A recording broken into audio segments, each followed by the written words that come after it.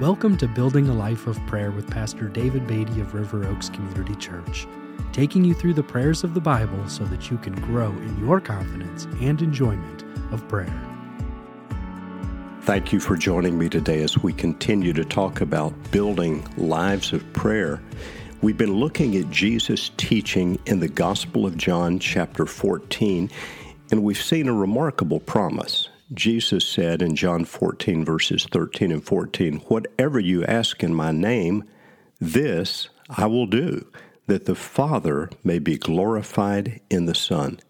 If you ask me anything in my name, I will do it." Now, we've seen that there is an important link between this promise of Jesus about prayer and the following verses, which have much to do with obeying Jesus' commands. But there's another important emphasis in this passage that we should not neglect.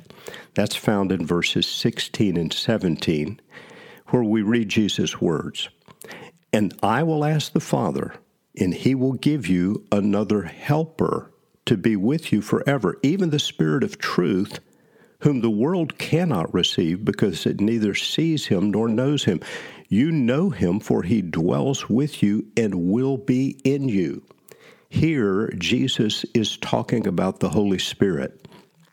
The word helper is capitalized in many translations of Scriptures because it's clear that it is a reference to God, the Holy Spirit. Several verses later, Jesus says, "If anyone loves me, he will keep my word, and my Father will love him, and we will come to him and make our home with him." What does Jesus mean by that? Again, he's talking about the Holy Spirit, God the Holy Spirit, who will dwell within the believer. Now, what does this have to do with prayer?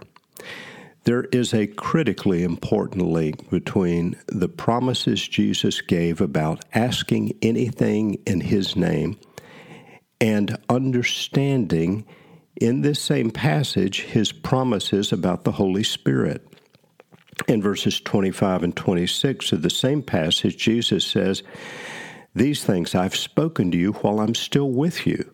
But the Helper, the Holy Spirit, whom the Father will send in my name, he will teach you all things and bring to your remembrance all that I've said to you." The simple point is this: we need God's help to pray as we should, and God gives us his help in the presence of the Holy Spirit. Effective prayer is about much more than just knowing the relevant verses about prayer. It's about more than knowing the promises Jesus made about prayer and trying to work up our own human will or reasoning or strength to believe those promises. We need the Holy Spirit to help us pray as we should.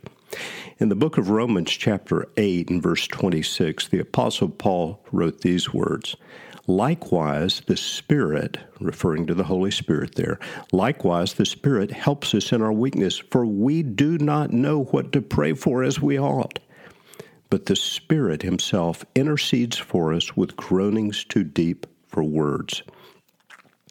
The Holy Spirit is our great helper in obeying Jesus' commands, in loving God and others, and in learning to pray. When we pray with the help of the Holy Spirit, we can indeed believe, rest upon, claim the promises of Jesus in John 14 and verse 13 and 14. "Whatever you ask in my name, this I will do, that the Father may be glorified in the Son. If you ask me anything in my name, I will do it." Would you join me as we pray now? Father, we come today in the name of the Lord Jesus Christ, and I pray for each one listening who is a follower of Jesus. Would you give us a greater sensitivity to the presence of the Holy Spirit, a greater reliance upon his presence and power, and would you teach us to pray as we ought with the help of your Spirit?